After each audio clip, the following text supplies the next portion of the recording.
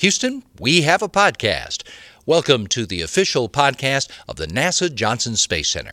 This is episode 134, Sampling Science in a Lab Aloft. I'm Pat Ryan. On this podcast, we talk with scientists, engineers, astronauts, and other folks about their part in America's space exploration program. Today, we're focusing on one of the four main pillars of the mission of the International Space Station. Flying 250 miles up above your head, give or take, there's a science laboratory orbiting the Earth at roughly 5 miles a second, and there have been people on that station every single day since November of 2000, more than 19 straight years, and still counting. The station was built and is operated by partners from 5 international space agencies, which promotes international cooperation. It has served as a destination in space, encouraging commercialization of spaceflight and space research, served as a place to learn what we need to know to return astronauts to the moon and send them to Mars, and done it all while supporting scientific research that has meant history-making achievements for science and for life here on Earth. And I don't mean this is like your high school science classes. I'm talking about cool things like the first ever sequencing of unknown microbes in space, and determining how cells repair damaged DNA in space, using 3D biological printers to produce usable human tissue, just for starters. Our guest today is Dr. Kirt Costello, who was named the International Space Station Chief Scientist last year after serving more than 3 years as the Deputy Chief Scientist. Costello came to NASA in 2000 as a training instructor in the Mission Operations Directorate and worked for a time in the space station's Daily Operations Group before moving into the Station Program Science Office in 2012. He's also the Deputy Manager of the station's Research Integration Office, and I'll get him to explain what that means as we discuss some of the cool new experiments just getting underway on orbit, and the exciting results from some of those that have gone before. Ready? Here we go.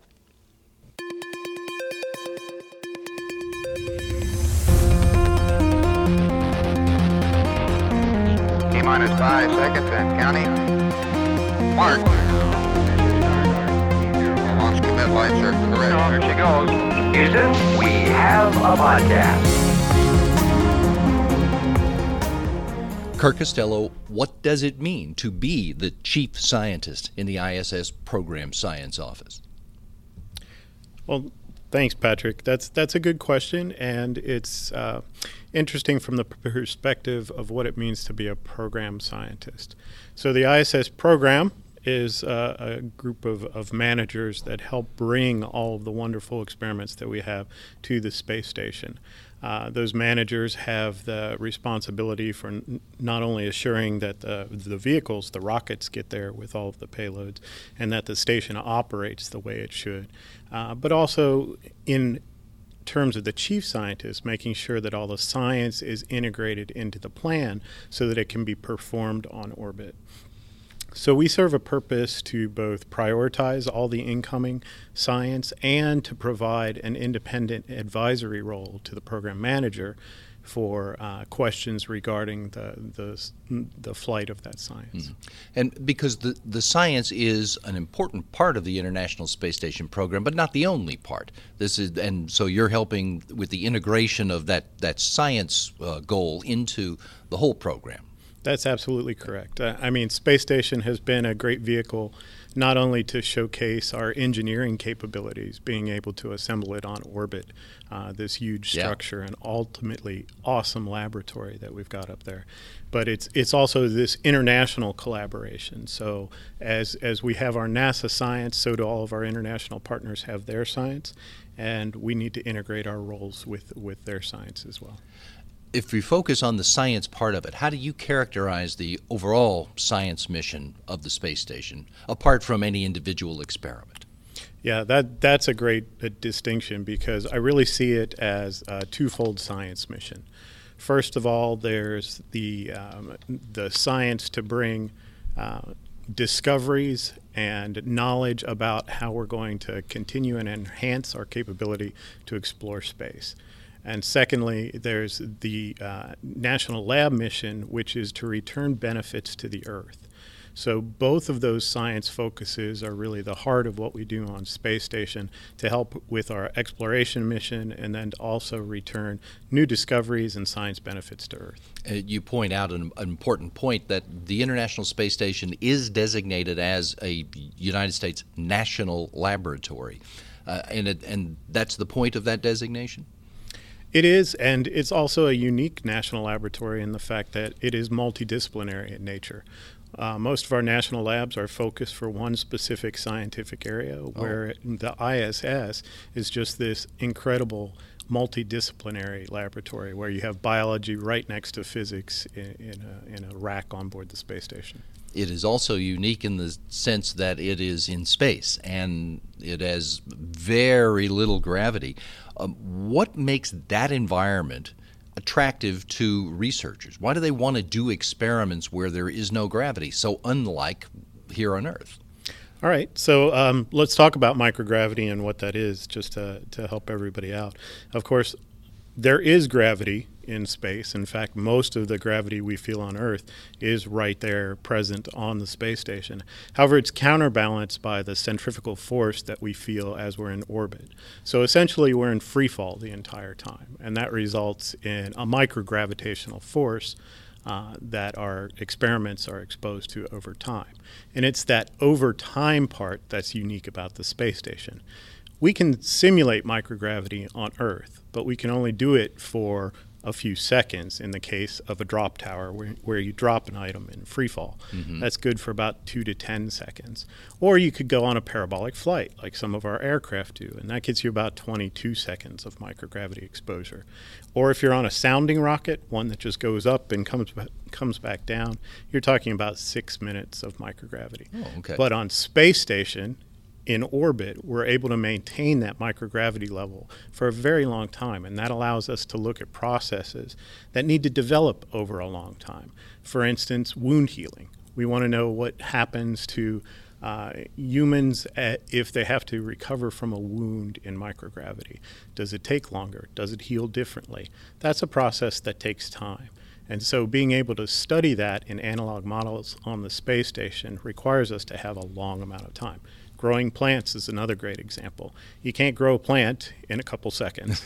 So we need that exposure over time to be able to tell us what the impact of microgravity is on this organism.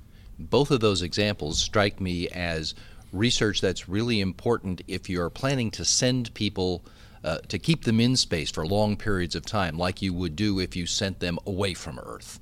That's part of what those kinds of experiments are aimed at learning more about? That's absolutely the exploration part of our mission. It's how do we conduct science that's going to help us with our exploration goals, especially for the Artemis program. Artemis, of course, has multiple destinations, one of them being a sustainable presence on the lunar surface, the other being the eventual exploration of Mars. And those voyages are going to take a lot longer times to be able to reach those destinations and also to be able to maintain our astronaut health during that time. So a lot of our investigations are focused on doing those tasks. We also need to look at things like technologies. How do we close the environmental control system loop? That means how do we make sure all of the stuff that we use to keep ourselves healthy, oxygen, water, food, is recyclable? Right. And we can get back as much as possible of that. We need to close those loops to be able to support a mission to Mars over a long duration. Because we can't bring all of those things, brand new things, with us. That's right. As we step out across the solar system, those platforms we have get smaller and smaller. ISS is a big stepping stone. However, our lunar base will be much smaller, and Mars probably a much smaller outpost as well. So we can't just afford to bring all of that mass with us. We have to figure out ways to be smart and recycle most of our goods. Are there particular kinds of experiments that the International Space Station is really good at hosting, providing a place for? Certain ones of the disciplines that are underway? In terms of discoveries, I think what you're getting at is oftentimes we're surprised when we make discoveries in orbit about the way something behaves. And two of those fields, while we make discoveries in all of them, two of them are most prevalent. And I think that's in fluid physics because of the way fluids behave in microgravity. In microgravity, the surface tension force is the largest force you have.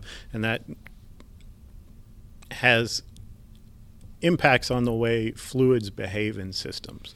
And we want to know how they behave because fluids are prevalent in fuel tanks, in for instance, yeah. eclipse systems, in all areas where you have to process water or other critical fluids. And eclipse being environmental control. That's right.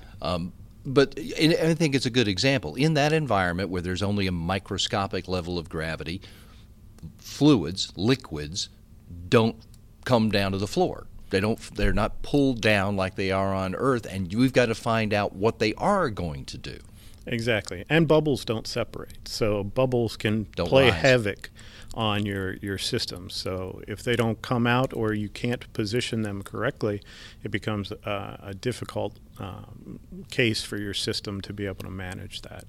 The other area where we're continually making discoveries is in the human system. Just exactly what extended duration microgravity exposure does to the human system. A couple of years ago, we discovered what we now refer to as SANS, or spaceflight acquired neuroocular syndrome. SANS is a case where we've seen astronauts' vision deteriorate after long duration stays on orbit. And this happens to some people and it doesn't happen to everyone. And so it's very critical for us to understand, one, if we can tell if someone is going to be susceptible to this deterioration, and two, how to prepare countermeasures to help them and make sure that their vision isn't severely impacted on a long duration mission. To be clear, the impact, as I've understood it, has been, I guess the best way to say is fairly minimal. That astronauts have their vision has degraded a bit, but it's not like they've had a dramatic decrease in vision, is it? Well, some of it can be. Most of it has been reversible, but some has not.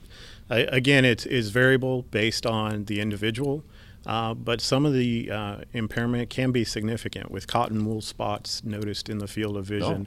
And other impediments to normal 20/20 vision, which we'd like our astronauts all to have. Sure, and it's got to be annoying to know that it happens to some and not others, and you're trying to figure out why. Absolutely, and this is where the Human Research Program comes in, and their dedicated research is really aimed at scientifically looking into the background cause for why this happens, and then investigating countermeasures to help tolerate it over time. Those two examples then, in fluid physics and in the human system, the human life sciences, the International Space Station is trying to figure out things we need to know to support future exploration. That's right. Is there a running total in more than 19 years now with human crew members on board? How many experiments have been run on the station? I'll say a lot, but the actual number is 2,971 investigations. Close to 3,000. As of the end of increment 59. So close to 3,000, and that represents just over 4,000 different investigators that we've had participate in that research. And those investigators have come from 108 countries and regions. So just not the U.S. and its international partners, but we've taken in research and had co-principal investigators and principal investigators from 108 different countries. And that's regions. more countries than are even partners in the space station project. Far more. The whole world is pretty much involved. Well, not yet. We would love to have them join, but we're getting there. We're getting there. In the introduction, I mentioned that you are also have the responsibility as the station's in the station's Research Integration Office. Can you explain to somebody outside the building what that means? Sure. So when we get a research sponsor who comes in, and that might be somebody like NASA's Human Research Program or Space Life biology program come in, and they sponsor research and select a PI and give them a grant to do this research. That PI then needs to figure out how to get their experiment to the space station. They do that using payload developers, and the Research Integration Office is the office here in the NASA ISS program that helps those payload developers through all the sea of bureaucracy that surrounds NASA requirements to fly your investigation on a federally owned vehicle. I can't imagine.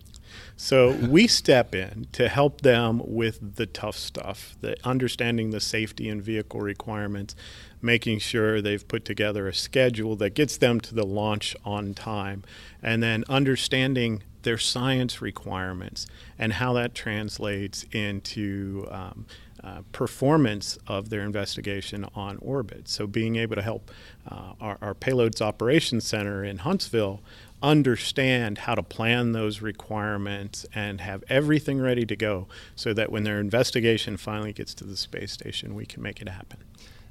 The assistance you're offering those people is a good thing to help people make use of the station, but I guess you're also coordinating to make sure that all the experiments that are being done on the station are complementary of each other.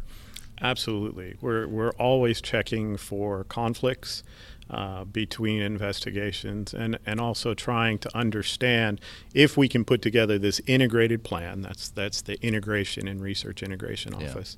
This integrated plan to get all the payloads done that we want to. The whole goal is to make the process simpler. So a typical research investigator who would go into their lab and do their investigation doesn't have to do a whole lot more than that. They can hand it over to a payload developer, tell them this is how we want our investigation to run, and then we can make sure that you can actually do it on the space station. So the scientists don't have to also be experts in bureaucracy. Space flight hardware, Yeah. right. Mm-hmm. Mm-hmm. You have highly trained astronauts on board the station who are helping with these experiments, but not all of the astronauts are scientists. And I'm sure they get some training on the ground about how to run all these machines. How does having human crew members there contribute to getting these experiments accomplished?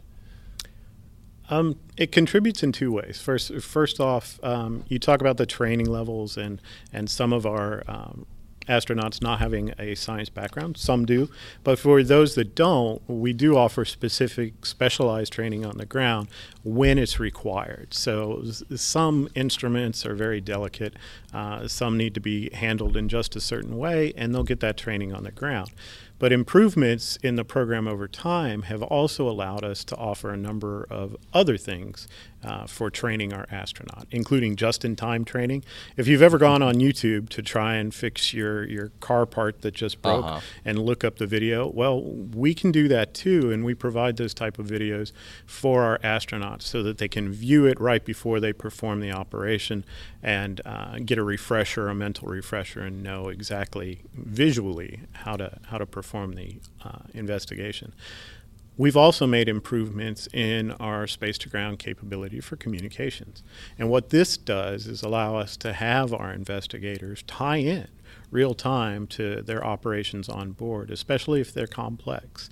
And that gives the astronaut a path of communications to call back down and talk about what's going on in the experiment, especially if they see anything that looks out of place.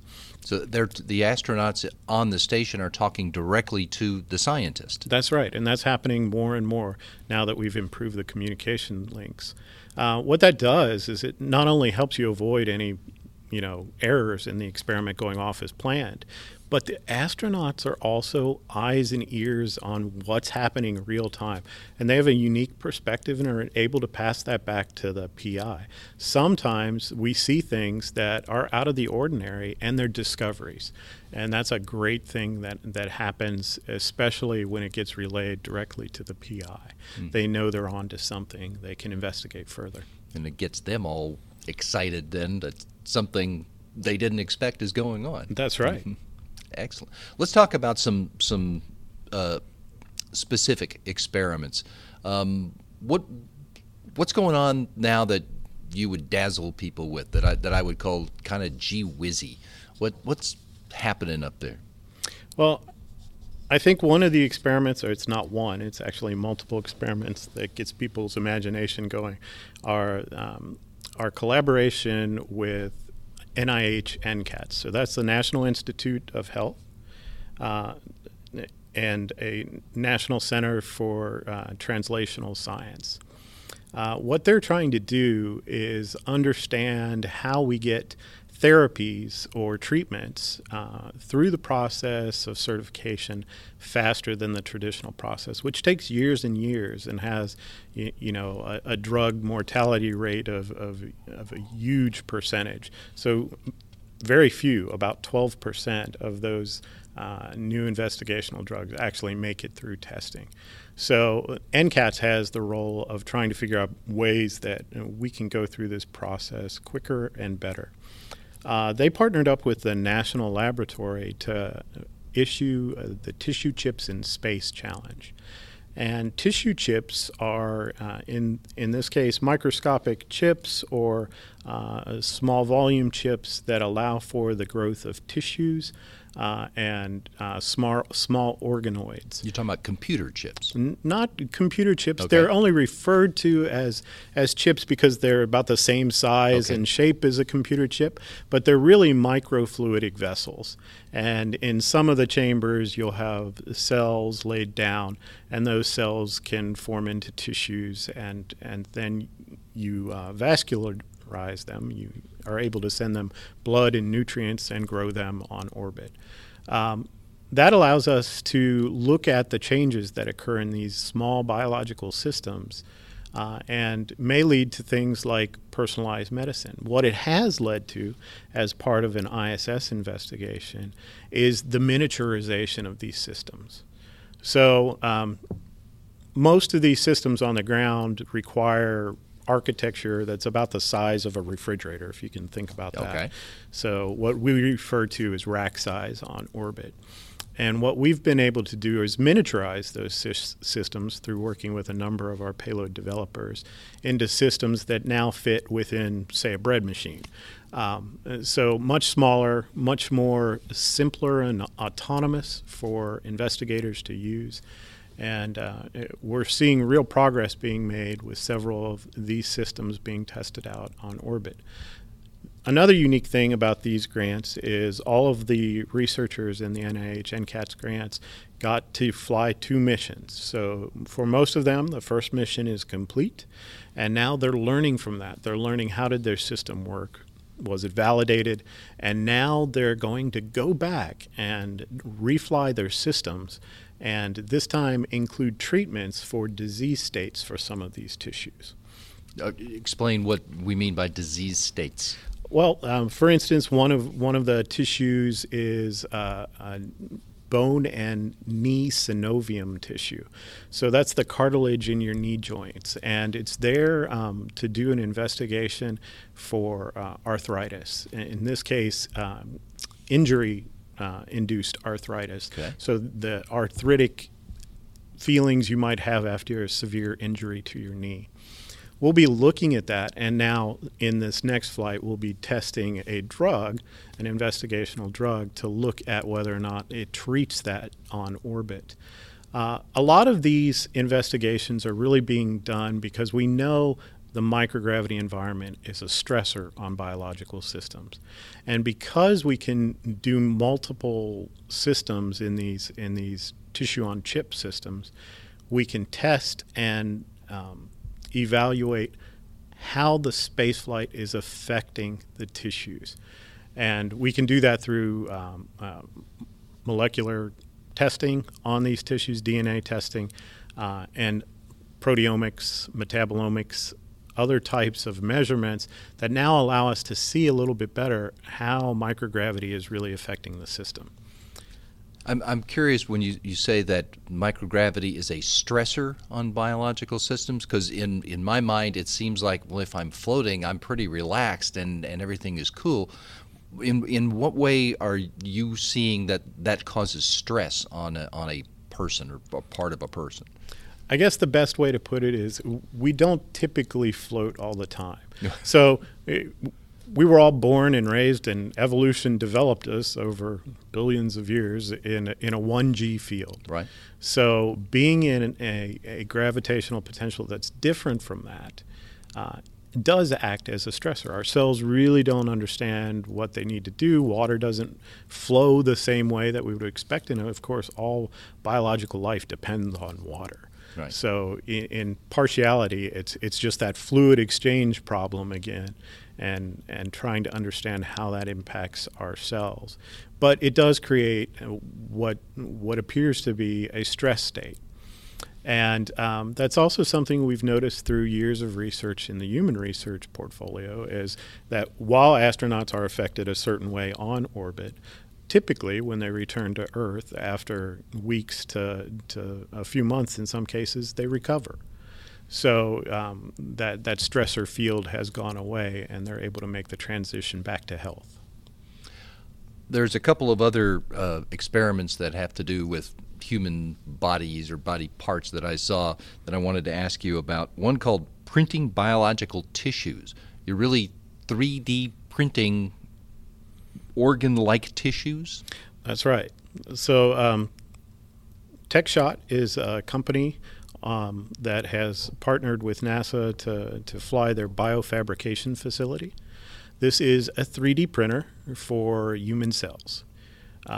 And in terms of human cells, they can arrange them into larger structures, organoids, tissues that are meant for implantation or testing. testing. Organoids? Organoids, yes. Okay. Small organs.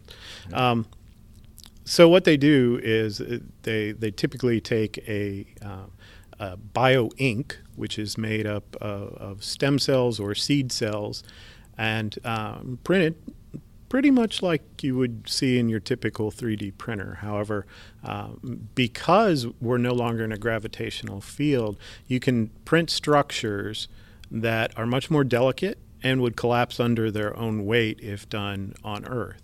On Earth, technicians have figured out how to do this as well, but they oftentimes have to use fillers or templates structure to keep the cells in the position. And those oftentimes can be somewhat toxic to the cells that they're trying to grow. And you have to figure out later on how to get rid of them. So printing 3D biostructures in space has the advantage of not having to require that, or being able to print with less viscous inks. And that's key to keeping these cells healthy and helping them grow into the organoids or tissues that you want to develop. And they would be able to maintain their structure and not collapse on themselves if they were brought back to Earth. Right. A lot of times they're frozen for return because, again, this is just the initial stages of understanding the quality of these structures, the bio hardiness of them, if you will, and understanding if they are a better tissue substitute. In the long term, we'd have to find solutions for how to safely transport them back to the Earth, but maybe that's something Sierra Nevada might be able to help us with in the future. They have a very G-friendly landing profile. And maybe if you're creating these in space, you don't need to bring them back to Earth. You need to use them in space on some mission of the future.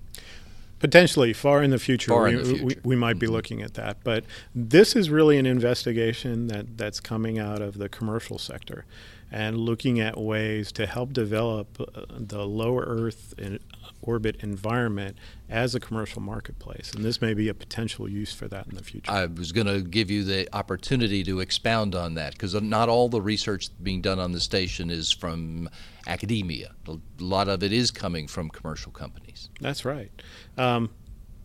So we have a large contingent of investigations that are being driven through commercial partnership. Those are looking at ways to help establish LEO as a place where we want to enhance the marketplace capability for commercial providers. They may be coming in with a materials processing type solution that works better in microgravity. For instance, not bioprinting, but 3D printing very delicate structures, like for microsatellites or microstructures to assemble on orbit. They may be looking at materials development. So in space, you don't have buoyancy-driven convection. Hot things don't rise over colder things. So a lot of times that can lead to discoveries when you're doing material science, especially involved around melting or processing of materials. So there have been advances where people look at new materials in space and how to form stronger and more advantageous materials using microgravity as one of the factors. I noticed another experiment in which they're working to create artificial retinal implants. This coming out of some portion of the human research too. That's right. That's not really human research at this point, but that is another company called Lambda Vision, and they're pulling together essentially 3D printing of these retinal tissue patches that they've developed. And again, they're able to do it better on orbit because you don't have gravity making the cells sag towards the bottom of the container. Mm-hmm. That allows you to print these patches in a much more uniform way. And I don't believe they're in clinical testing yet, but their goal is to one day be able to print these patches and help with retinal myopathy and other diseases of the eye. Cool.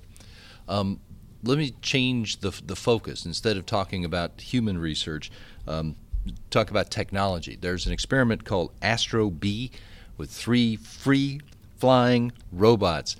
Why did I write that? 3 free-flying robots to help future astronauts do work, right? Mm-hmm. Astro-B is actually, I guess, the second generation of free-flying robots that we've had on board station. The first generation NASA had was our Spheres investigation. So spheres, you may have even seen in press photos before. They were some brightly colored balls that flew around using compressed carbon dioxide.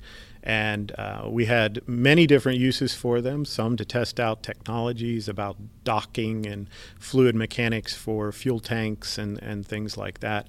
But they were also used as an educational demonstrator, and we had high school students and middle school students program in programming challenges the maneuvers of these spheres.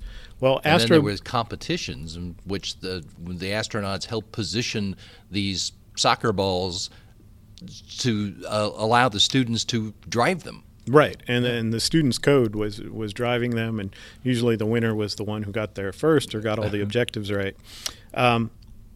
Astro-B is the second generation of that. Okay. But instead of using carbon dioxide jets to fly around the space station, carbon dioxide is not great for our astronauts. Well, of course, we have to remove it after we use it. They use a ducted fan technology. So those are just fans with louvers that help them position and move them around using air. So they're just pushing air to maneuver. Right.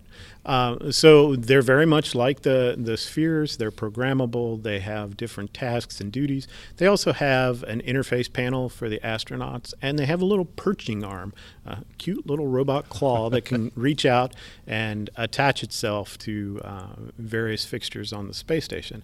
And that's particularly helpful because it allows the units to essentially stare over a crew member's shoulder to help them with tasks, to be able to act as an audio-video interface. They also have RFID readers in them, so it's possible to use the Astro-B to move around station and look for certain RFID tags, which is great because it may save our crew members time from having to look for something that may have gotten lost on orbit. Cool. Then I guess, and they would allow people on Earth or somewhere else to be looking at what the astronaut on the station, in this case, is doing. to assist them. That is the goal eventually. And of course, all of this is done in trying to enhance our autonomous capability. Someday we won't be as close as the space station is to us. We won't have a comm link. As close to Earth. Right. We won't have a comm link that gets us to space station in less than a second, Right. or whatever the vehicle is. And the crew may need more onboard assistance. So these type of assistants are valuable in testing out our future autonomous capability. I was taken by another experiment called BioRock, looking into interactions of liquids, rocks, and microorganisms to improve mining materials. Yeah, this one's pretty far out there, but it is looking at biological microorganisms' ability to break down and isolate certain minerals from rocks. So biomining is becoming more prevalent in certain areas, and understanding how that could be used in a microgravity environment, say for processing asteroids or something in the far future, is what this investigation is really going after. Another experiment that's had a bunch of different generations is rodent research. You're evaluating physiological, muscular, and skeletal effects of the microgravity environment using rodents as test subjects, right? That's right. So we've had 60 investigations, I think, to date in the area of rodent research on the ISS. And that includes all of our tissue sharing program, people who get samples after the rodent missions. But a lot of them are looking at drug interactions for and therapies for muscle loss, bone loss, common side effects of flying in space that we know about. And others are really looking at setting out an understanding of how a rodent model, an animal model commonly used to precursor human research here on Earth, can be used and applied as a zero-G model for human health. So a lot of those investigations are looking at treatments, and other investigations are really looking at solidifying the links between the rodent research model and the human research model. So it's extending what's being done in lots of different kinds of science on Earth now in that environment. That's right. We've been talking about experiments going on inside laboratory modules. There are experiments that are going on the outside of the station, too, that the crew members don't have hands-on interaction with. And one of the biggest ones that we've just heard a lot about is the alpha magnetic spectrometer. Luca Parmitano and Drew Morgan recently completed some spacewalks in order to get that experiment back in operation. Talk about what the AMS is doing. So the AMS is a particle detector outside, external to the space station. It contains the largest permanent magnet that we've flown to date, and it has... How large is it? Very large. I'll go with very. Very large. It has provided us billions of data points now. With a B, billions. Billions with a B. And its ultimate goal is to understand the energy regime of high-energy cosmic rays and how those models either account for or don't account for the presence of dark matter and dark energy. It's an amazing instrument. It was meant to last for 3 years and complete its mission in that time. However, now we're 8 years in, and as you said, we just conducted an amazing set of EVAs to repair the instrument, which had lost some cooling capabilities over the years. And it is now back on track to be up and operating and continue its mission, which is to really help us zero in on the models that we use to understand cosmology and whether or not dark energy, dark matter exist and how they might impact those models. To try to prove dark matter exists. Well, as Sam Ting puts it, Dr. Ting says, I can only disprove dark matter. And that's based on the way theories work. So the cosmic rays being collected tell us something about the energy spectrum. And the theories behind that can either account for dark matter being in the equation or not. So if he gets data, he could maybe show it's not there, but he can't show specifically what dark matter is, not just from the data collected there. Based on billions. Based on billions and billions data of data points. I think 130 billion. 130 billion. There's another experiment on the outside called eco-stress that is from 250 miles up is telling us something about water in plants on the ground. That's right. It's looking at Earth's forests, and specifically those in the northern hemisphere over North America, and really trying to understand the stress levels of plants as they go through the growth season, and understanding throughout the day, which is unique to the ISS orbit, the capability to do this at different times in the day, to understand throughout the day what's happening, where's the water going, where are the plants stressed, where are they not. This is a great indicator and for the water cycle on Earth and understanding how that works, and also for helping us to develop models of how temperature and climate affect the stress in our crops and forests. I just think it's cool that we can tell all that from an instrument that's in orbit 250 miles away. It's absolutely cool, and it's made possible by the fact that you have this huge ISS platform as a host for these external investigations. Typically, an external investigation would cost much, much more because you have to pay for a rocket to launch it, you have to pay for a power bus, a data bus, a thermal bus, all to service it. Well, those services are provided by the International Space Station, and the Space Mission Directorate payloads at NASA that fly to ISS can take advantage of that, so they can cut that part of their development out of the system. There's been laboratory research going on the International Space Station with crew members there for more than 19 years now. I got to believe that some of those early scientists have had time to crunch their data and figure out what they learned from their experiment. Give me an example or two of what International Space Station experiments have learned, have taught us so far.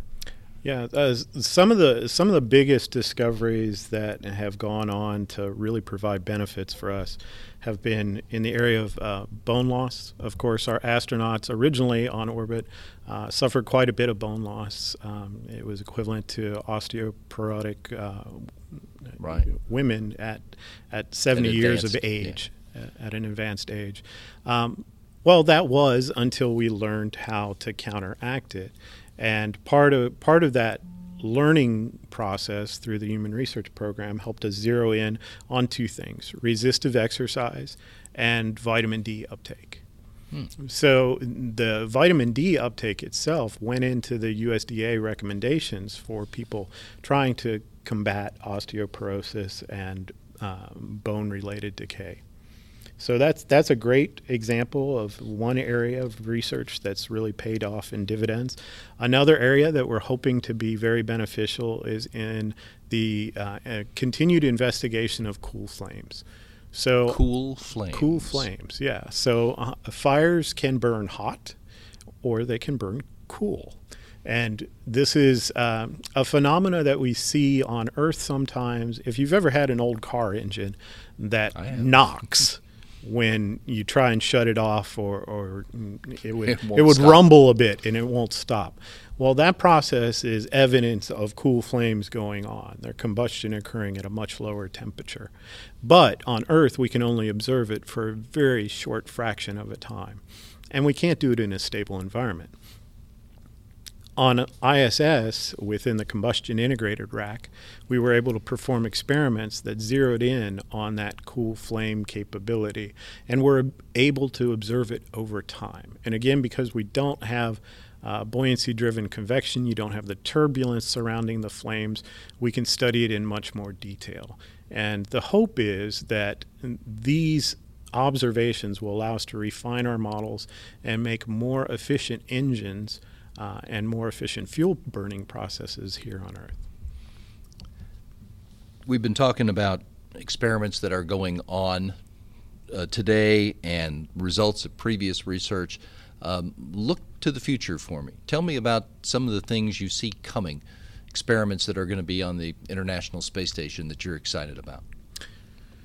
Okay, so one of the investigations I'm very excited about, it's also just been through a repair. So while our crew members were taking EVAs to go fix the AMS-02 investigation outside, they were also preparing to do an upgrade to one of our investigations inside, and that's to a very exciting experiment called the Cold Atom Lab. So cold atoms, we also refer to as Bose-Einstein condensate, are another state of matter where you get it to very low temperatures, near absolute zero. The wave packet of an atom becomes significantly larger, in fact macroscopic, so we can start observing the behavior of these things. We have many teams selected to do investigation on the Cold Atom Lab right now. In fact, 3 team members with Nobel laureates on them have been waiting to conduct their research. And the recent upgrades to the system, called Science Module 3, are allowing us to incorporate their new research into the laboratory device itself. So CAL is an amazing instrument. It's probably one of the most complex instruments we've got on orbit. Another miracle of miniaturization, where we've taken a whole laboratory bench back in the lab and compressed it into about a half a rack's worth of space.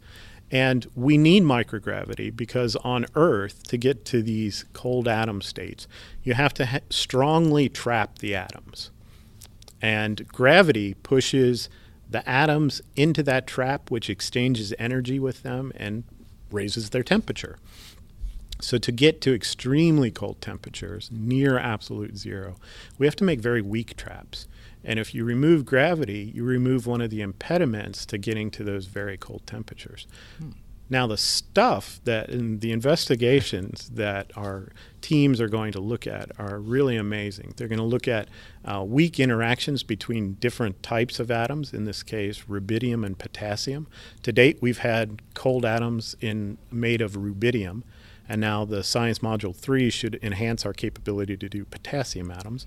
So you can do tests of Einstein's equivalence principle and other things, where you drop 2 atoms of different mass and see which one really falls faster or not.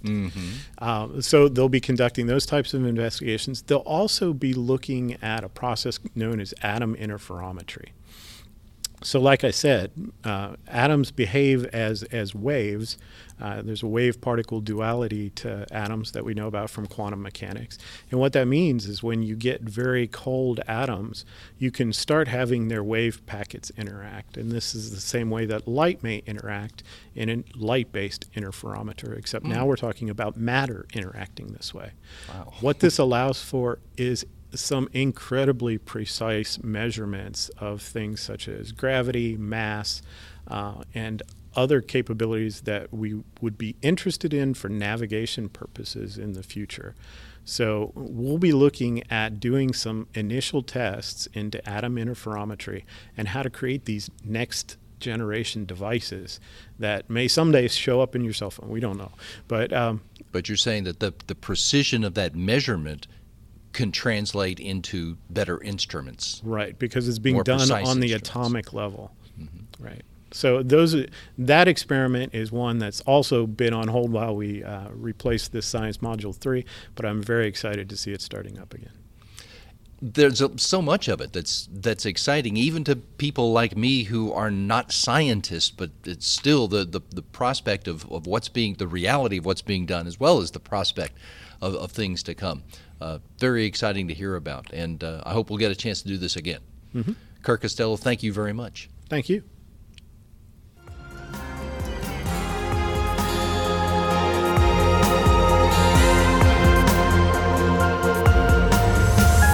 Houston, go ahead. Stop of the space shuttle. Roger, 0J, and I feel fine. Shuttle has cleared the tower. Became a feast for all mankind. It's actually a huge honor to break a record like this. Not because they are easy, but because they are hard. Never Houston, welcome to space. We'd like to say that the International Space Station has as much room inside it as a 5-bedroom house. That's huge, right? Well, I think the only way that that image can be made to seem small is to realize that this big house holds all the science hardware needed to support laboratory research on biology and biotechnology, and physical science, and technology development and demonstration, and human life sciences, and earth and space sciences, plus a television studio to accommodate your educational and cultural outreach activities, as well as storage space and room to sleep 6, plus utilities and a nice big picture window with a one-of-a-kind view. The space station partner agencies have packed that 5-bedroom house with the hardware and laboratory assistants who are necessary to do work in all of those scientific disciplines.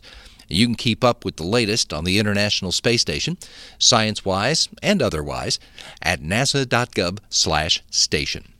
And for students, we have a special heads up about space station science, or maybe more accurately, your science on the station. To celebrate 20 years of continuous human presence living and working in space, our STEM on Station team here at the Johnson Space Center will fund 5 student-designed payloads to fly to and return from the space station. It's part of the Student Payload Opportunity with Citizen Science program. We love acronyms. That's SPOCS, S-P-O-C-S. For more information and to submit proposals, make sure to check out www.nasa.gov/STEMOnStation/SPOCS.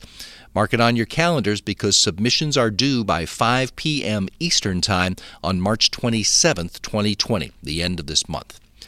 I'll also remind you that you can go online to keep up with all things NASA at nasa.gov. You can follow us on Facebook, Twitter, and Instagram at all the NASA JSC accounts. When you go to those sites, use the hashtag AskNASA to submit a question or suggest a topic for us. Remember to say that it's for Houston We Have a Podcast. You can find the full catalog of all of our episodes by going to nasa.gov/podcasts and scrolling to our name. You can also find all the other exciting NASA podcasts right there at the same spot you find us, nasa.gov/podcasts. Very convenient. This episode was recorded on February 3rd, 2020. Thanks to Alex Perryman, Gary Jordan, Nora Moran, and Belinda Polito for their help with the production, and to Jennifer Buckley, David Brady, Brian Dansbury, Rachel Barry, and Leanne Rogers in the International Space Station Program Science Office for helping pull the pieces together. And thanks to our guest, International Space Station Chief Scientist Kirt Costello.